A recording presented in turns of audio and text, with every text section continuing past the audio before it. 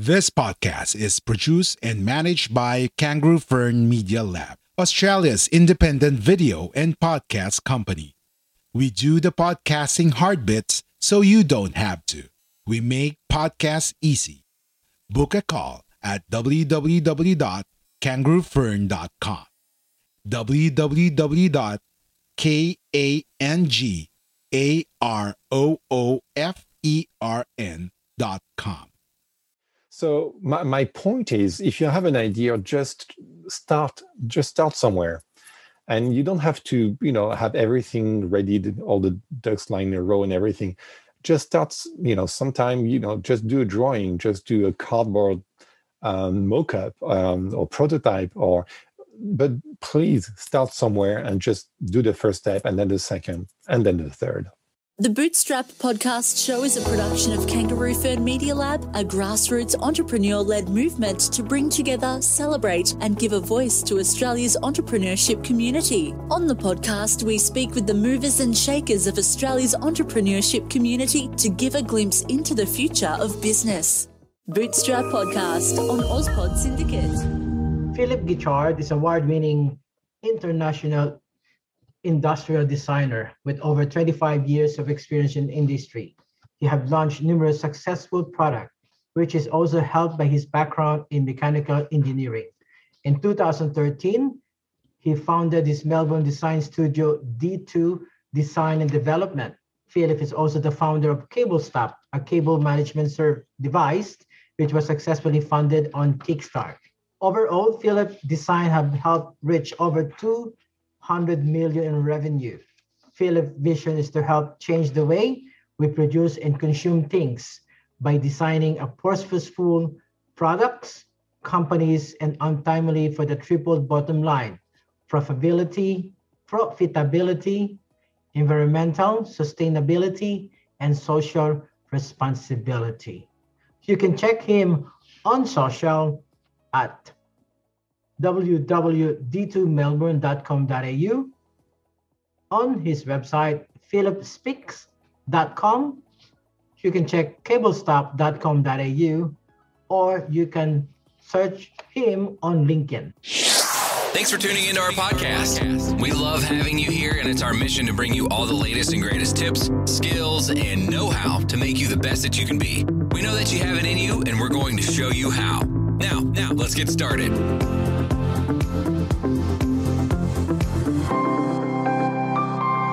Welcome to the Bootstrap Podcast under Ozpod Syndicate. How are you today? I'm very well, Miko. Thank you so much for inviting me today. So, to our audience and our listeners as well, can you tell us about yourself? Sure. So I'm an industrial designer from trade, I would say. But I always had a bit of a different angle, different spin on how to do industrial design. So if we look back in time, I had 2 degrees, one in mechanical engineering and one in industrial design.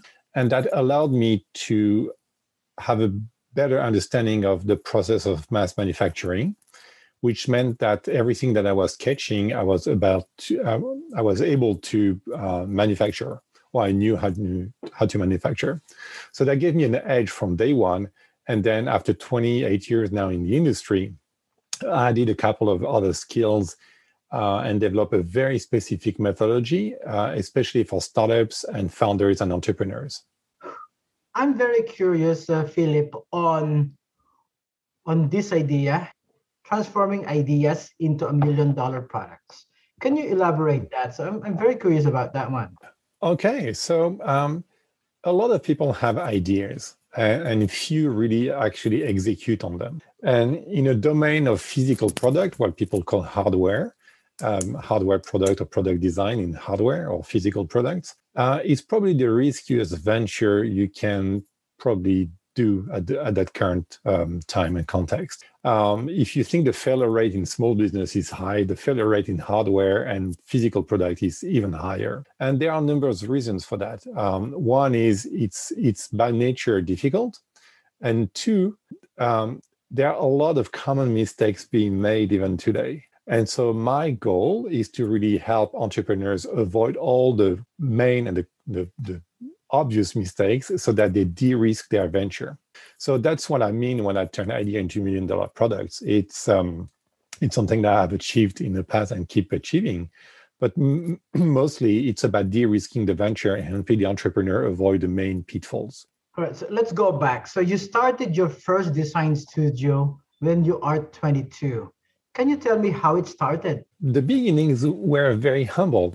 So I just had my degree under my belt and my folio as a student. And at that time, there were a bit of an economic downturn, at least in France, which meant that I was just trying to get a job at the beginning.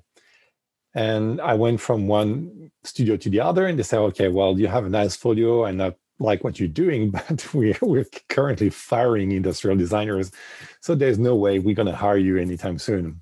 And I thought, okay, that's fine. And what I just did is I just went out there and started knocking on doors and saying, okay, well, if you do manufacturing, and I was in an area where there were still a fair bit of manufacturing. And I said, if you do manufacturing, I'm a designer, I understand engineering. I think I can really help you. And that's how the whole venture started.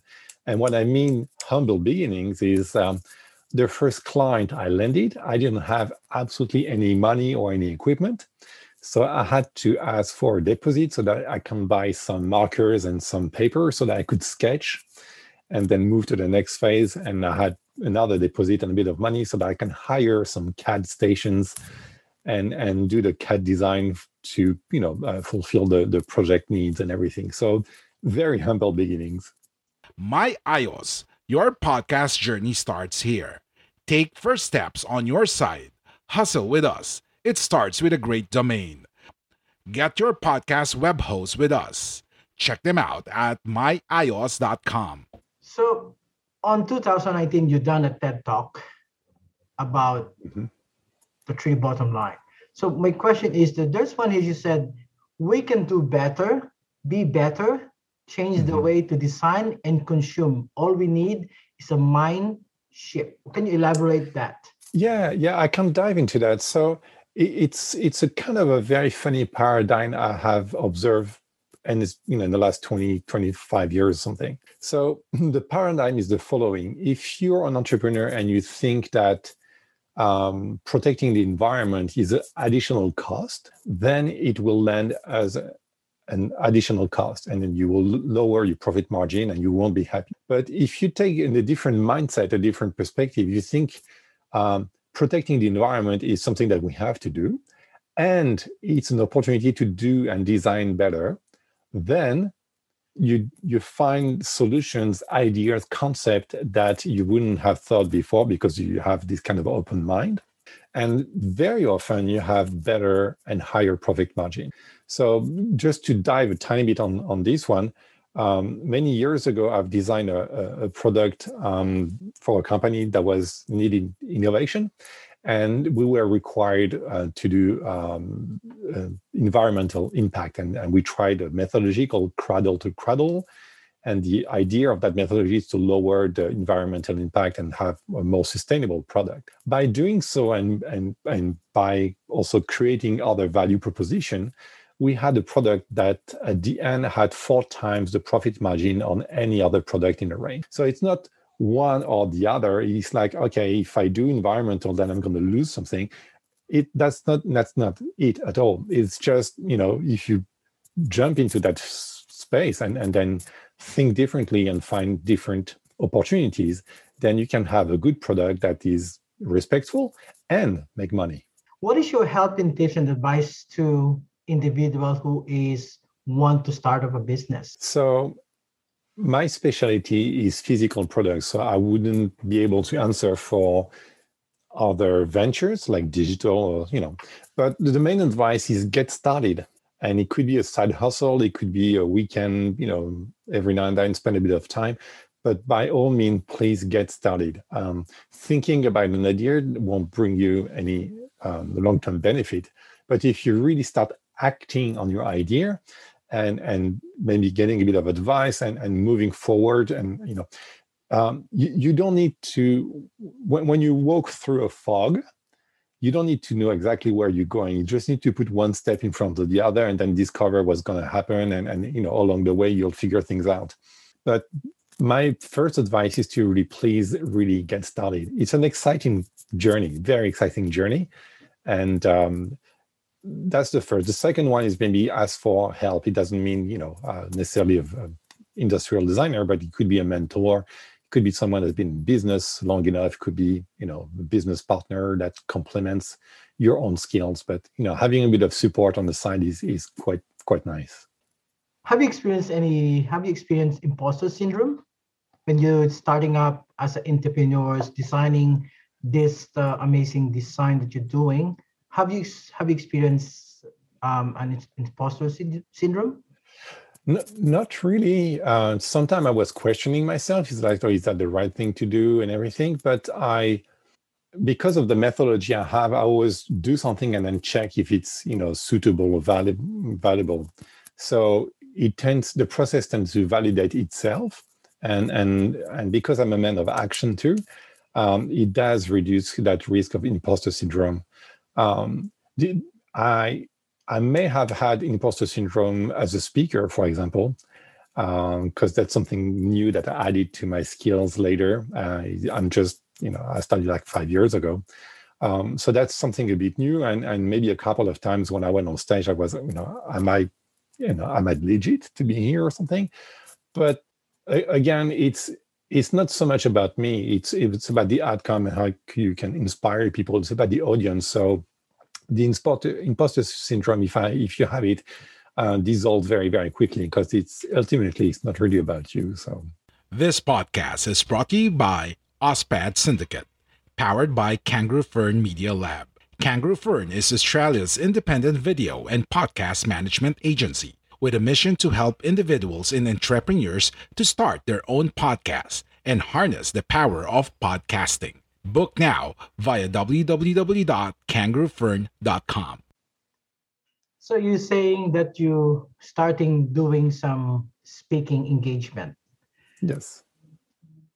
What do you think as an entrepreneur? Is that a good thing as an entrepreneur have additional skills like being a speaker? Is that a good thing? Well, maybe you don't have to be a keynote speaker if you're an entrepreneur, but knowing the skills of public speaking is definitely a big advantage. And you see that on, pitch night for startups and everything.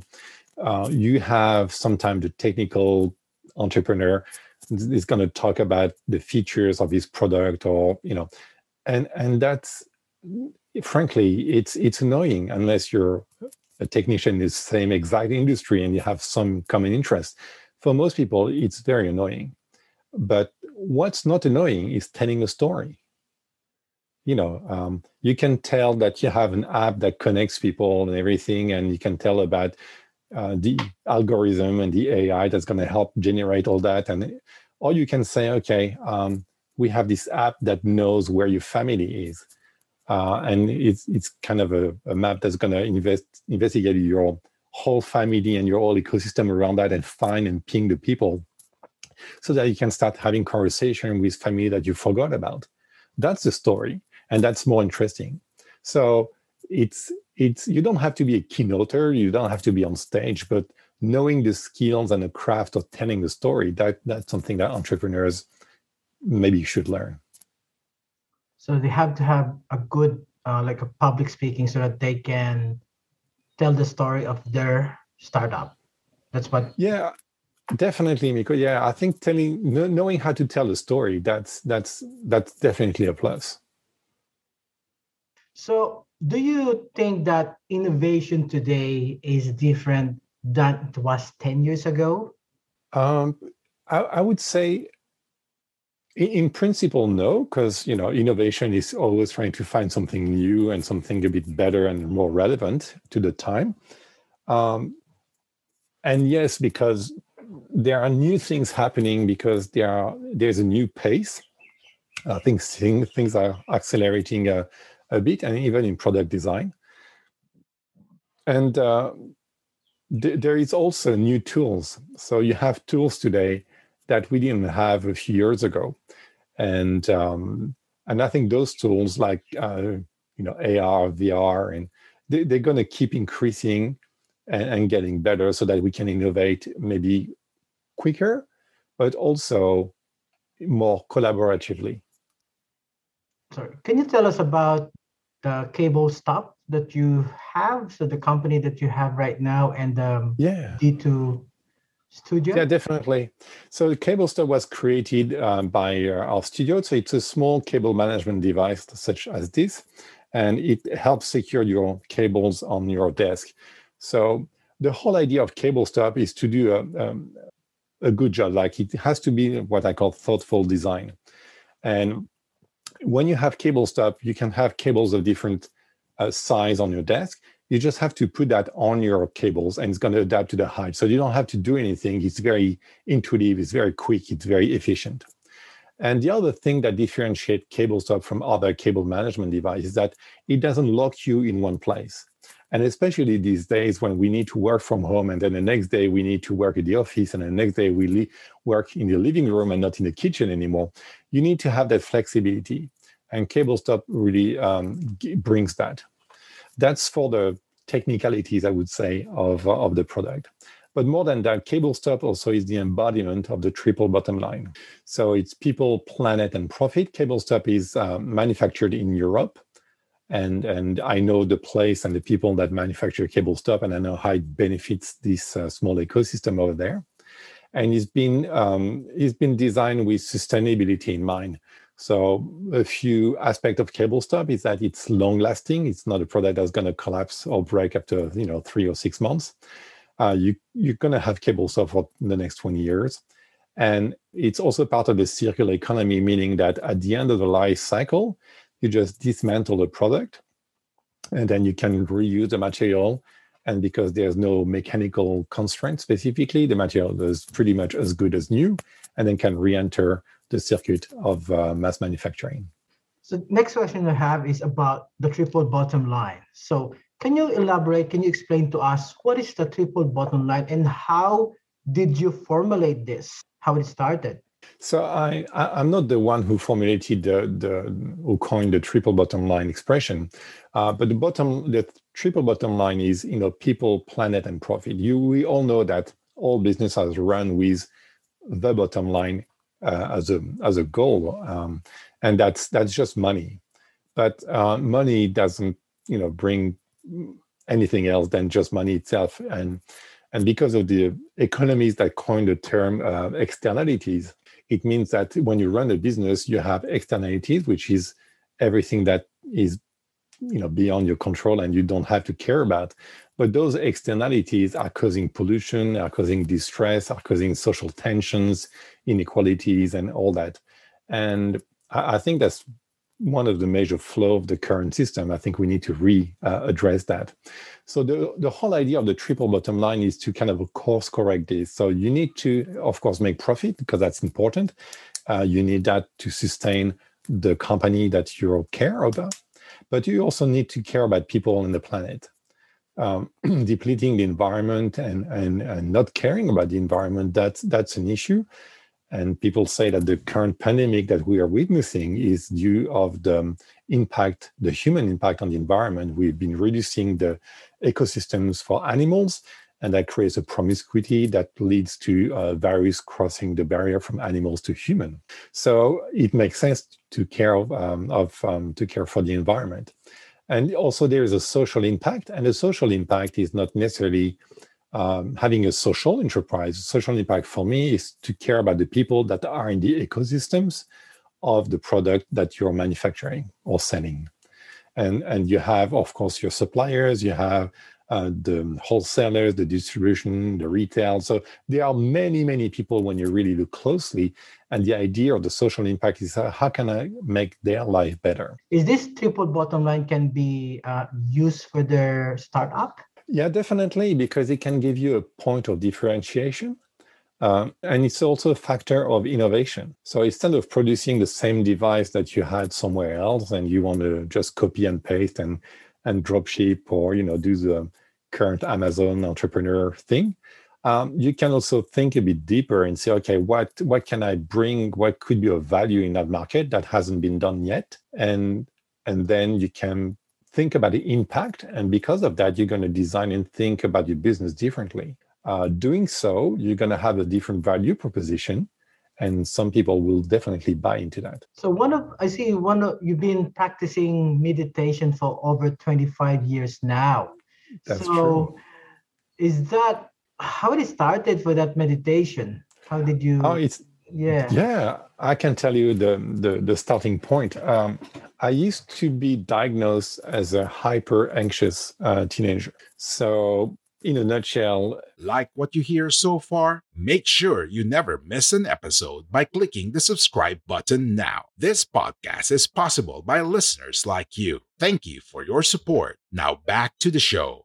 everything will freak me out. Like I would get, super anxious very, very quickly about pretty much anything. And anxiety just about the mind. You're telling yourself stories and your mind is spinning around stories and more stories. And I moved to Canada to study industrial design. And that was the big dream of my life. Like design was the thing I really, really deeply and heartfully wanted to do. And after 1 month of studying at university, I've lost hope and sleep because I was decent in English. Like my English was good, but not good to the point of understanding the art language required in the design courses. So it meant that when I was having a design course, I understand very, very little. And because of that, I was very, very stressed because I really wanted to achieve. And I had no clue about what the teacher was saying. So because of that stress, I started, to lose sleep. And one of my neighbors at the residence was studying neuropsychology and brain functions. And one night, I just knocked on his door and I said, okay, you're studying the brain. You probably know a couple of things about, how this works. I can't sleep anymore. I'm too stressed. What shall I do? And his reply was, it was very simple. It's either you take a pill or you calm your mind and practice meditation. And I answered, I don't like taking pills. I'm going to try the other thing. And that's how the journey started. The journey started with practicing mindfulness. And the idea is to kind of control your mind, but not in a military physical sense of control. It's control with openness. The more you open your mind, the more your mind is spacious, the more control you have over your mind. And then you apprehend, then you move into the world with a different sense or different flavor, I would say. So that's how this journey started. So the reason I'm asking that question about meditation, because being an entrepreneur, do you experience a burnout as an entrepreneur and how you cope with that? I did experience a couple of burnouts in my career in the last 28 years. I think it's a matter of being too involved with your own creation or something. So you work long hours sometimes and you just want to succeed and put the energy. And if you don't pay attention, you can also erode your mental state and also your physical state. And so there are a couple of times in my life where I didn't pay enough attention to that. And I didn't have like the proper burnout, but I got really tired and I had to, step back, reassess the situation, take control again of my life, the diet, the exercise, the mindfulness, and all that. So in that regard, I think meditation can really bring a number of benefits. One is you have a better awareness of where you're at. And you can, I think you can go close to the burnout, but you can probably stop before things get really bad because you sense that there's something off and you need to do something about it. So next question I have is, aside from the burnout, okay, so any other challenges to your entrepreneurial journey? Well, I think being an entrepreneur is about assessing risk and taking those risks. And I can't remember who said that, but I read a quote recently who was around, how do you make good decisions? And you make good decisions by making a lot of bad decisions. And I think that's a bit of a summary of the entrepreneurial journey. Being an entrepreneur, you need to make decisions all the time. And you're going to make a lot of bad decisions, but you're going to learn from that, hopefully. And because you learn, then eventually you get better at making, better and more wise decisions. So I think that's the journey of the entrepreneur. Is like you need to learn how to keep moving forward, keep learning. And then I think the better you are at that, the better you are de-risking and taking much better decisions. Do you believe in work-life balance as entrepreneurs?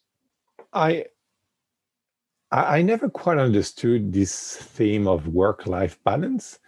And again, I respect that people want to reach that and do that, and that's fine.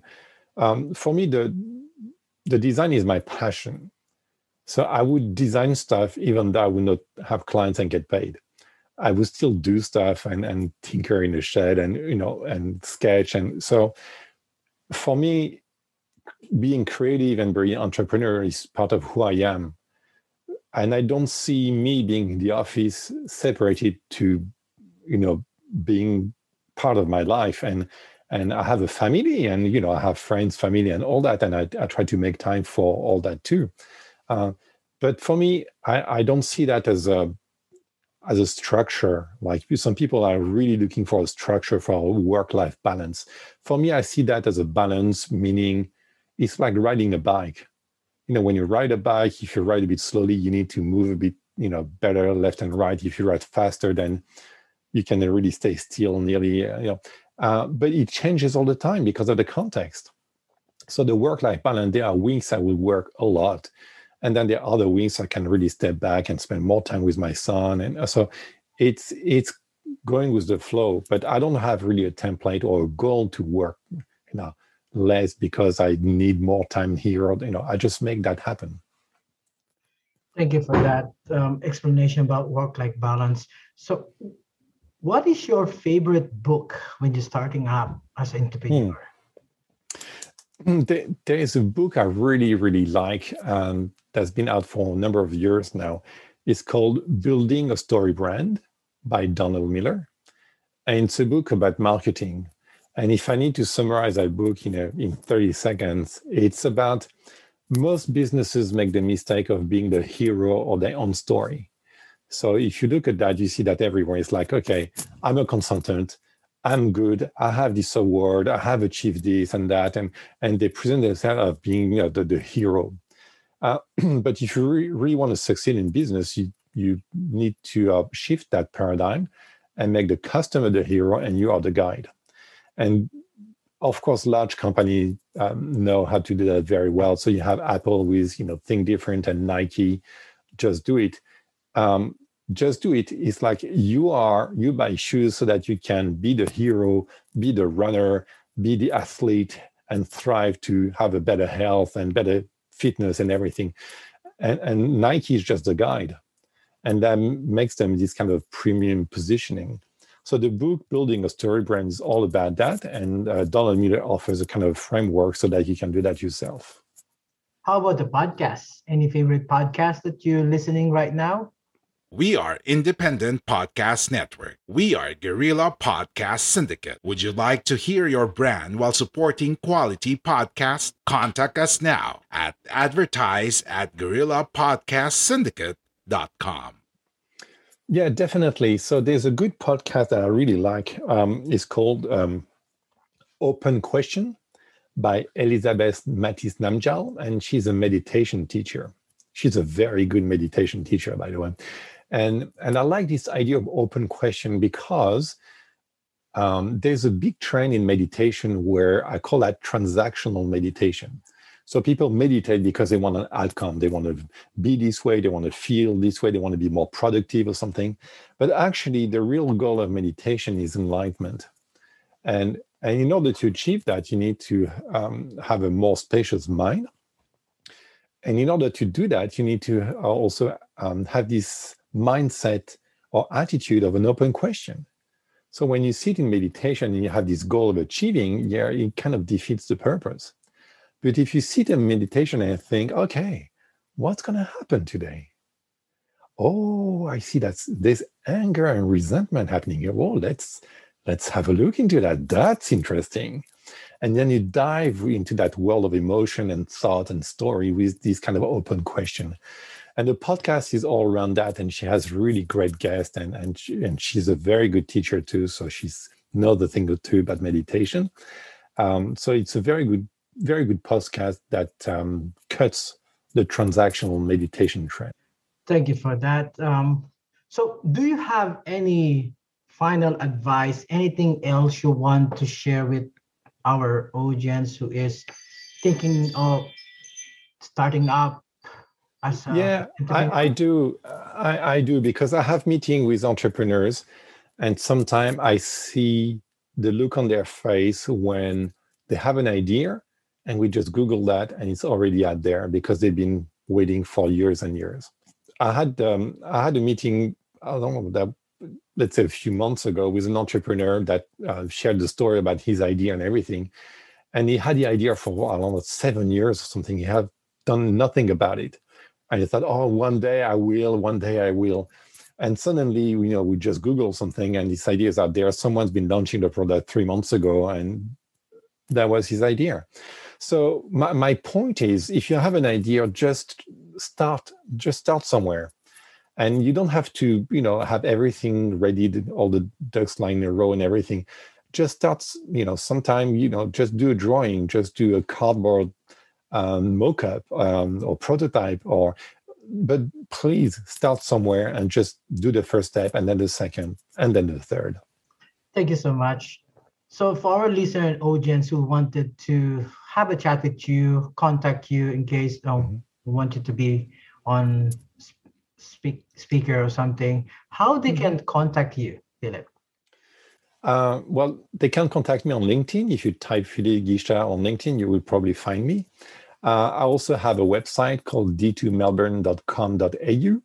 And on that website, there's a PDF that you can download that's going to give you all the biggest mistakes that entrepreneurs do.